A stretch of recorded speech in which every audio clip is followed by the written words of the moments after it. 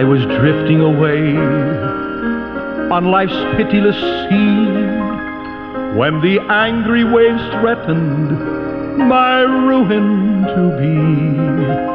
When away at my side there I dimly descried a stately old vessel, and loudly I cried,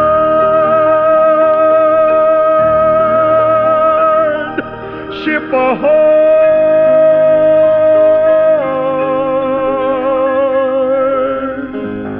Ship ahoy!"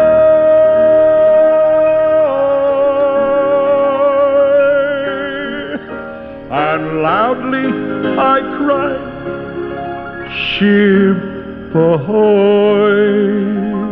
Well, once again, we say welcome aboard. It's good to be with you at this time. Brother Munn speaking. Our program here called The Mariner's Call. We do say ahoy to all of those of you that are listening to us. Whether you're a landlubber or way inland, we have some of our stations. One of our stations is way in the northern part of Canada. We special salute to them. If you live close to the sea, not so close, whoever you are, God bless you. It's good to have you to be with us at this time. 1 Corinthians chapter 15. We're looking at verse 58. 1 Corinthians chapter 15, verse 58. Hey, by the way, thank you for corresponding with us. Hey, thank you for those emails. If you'd like to get in touch with us, it's very easy if you have access to a computer. It's just on the keyboard. If you just push in FOMM.org, FOMM.org. That'll bring you directly to us, and you can even find a place where you can leave us a message. And there is an email address there. I think there's also a regular snail mail address. If you'd like to write to us, you don't have the computer, if you call the station, they'll give you an address whereby you can correspond with us. Sometimes the station, we leave a little bit of time. We'll give you an address whereby you can write to us as our program ends. But thank you for being there. Thank you for being my friend. So we say, as we say so many times, from the banks of the Bon Secours River, the southernmost part of the state of Alabama, the ministry and offices, Fishers of Men Ministries International, the mission arm of the Fisherman Baptist Church, Brother Munn is excited always to be with you by means of radio. 1 Corinthians chapter 15, I'll read verse 58. And the writer here says, of course, which would be Saul of Tarsus, of course now his name Paul after he was saved. And he writes to the church at Corinth, and he says, "Therefore, my beloved brethren, be ye steadfast, unmovable, always abounding in the work of the Lord, for as much as ye know that your labor is not in vain in the Lord." Oh, what a statement. What great encouragement. I call this the ring of confidence, like you're ringing the bell, you know, the ring of confidence. Sometimes preaching, and sometimes my preaching here, sometimes it has to do with reproof, correction, instruction, basic instruction in righteousness. Sometimes we can bring messages that has to do with exhortation. That's what I'd like to do at this particular time. To be used by the Lord to encourage you just to keep on keeping on. And our text is this. Let's break it down a little bit at a time. It says, "Therefore, my beloved brethren." Therefore, what's that for? Therefore. What is that? Of course, I know it's, we think about it if you study the English language, it is an adverb. Therefore, in the sense of, in behalf of what has been said previously. He said, all right, therefore in behalf of what?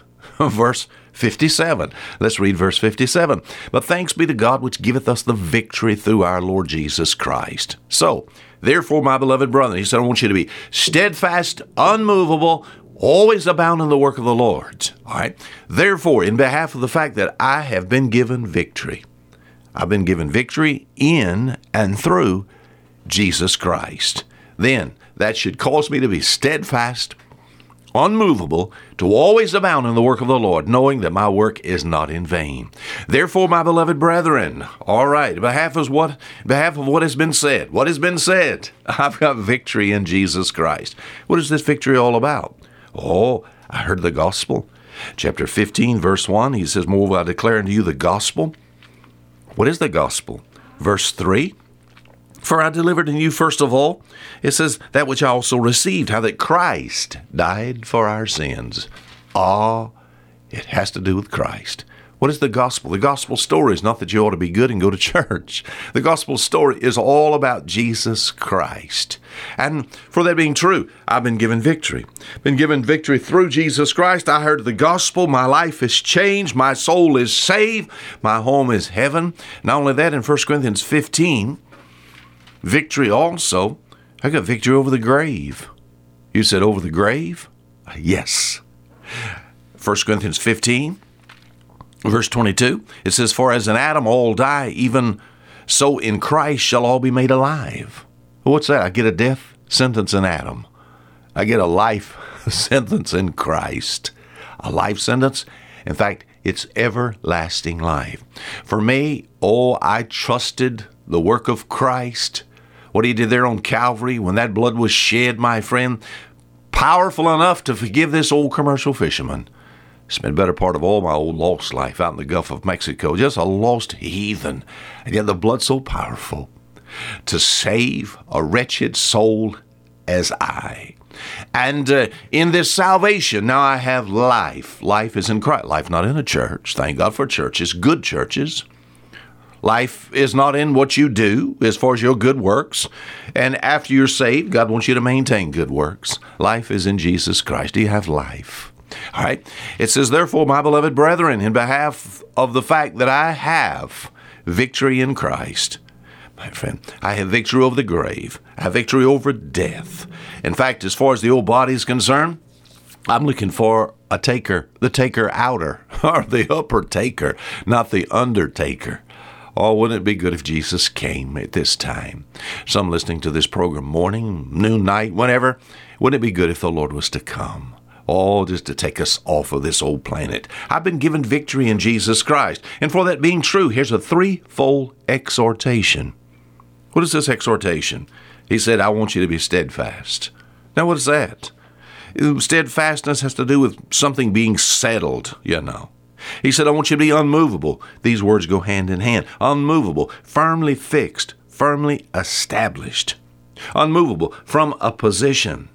Steadfast. You know I can do this. I know I can be steadfast and unmovable because, well, I have Christ living within me. I like the statement made in Hebrews chapter 6 and verse 19. It speaks of Jesus and what he's likened unto. He's likened unto an anchor. And he said he's the anchor of the soul. You would not believe how it reads, though. He's the anchor of the soul, both sure and, the next word, sure and steadfast. The anchor of the soul, both sure and steadfast. So Christ is in me. He expects me to be steadfast. I've been given victory in Jesus Christ. Therefore, my beloved brethren, be steadfast, unmovable, steadfast. Job said in Job chapter 23 and verse 10, he said, My foot hath held his steps. His way have I kept. I thank God for this great man. And for that being true, you read about his, we would say, the leaf turned over. You get to Job chapter 42. I like the statement in 1 Peter chapter 5 and verse 9.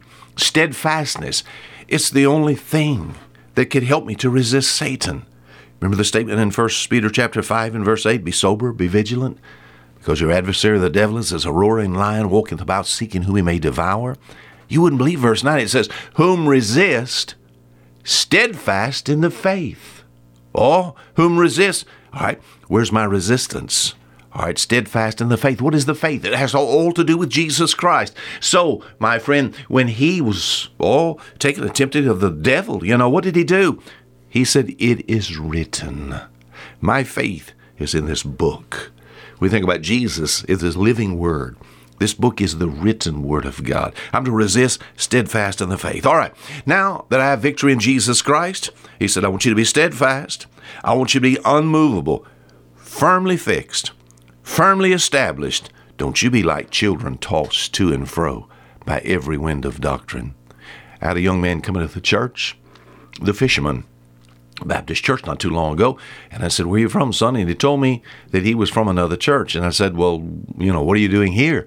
And he said, Brother Munn, you know what the preacher said? And I have to be very careful what I hear here because there's all kind of trivial things is done. But he said, the preacher said there was no such thing as the rapture, the second coming. He said, that's just a fable. There's no such thing. He said, this is being shown in the New Testament to show how, and he began to go and tell me about what this pastor had sort of changed his tune, so to speak. What happened? He moved away from what he believed.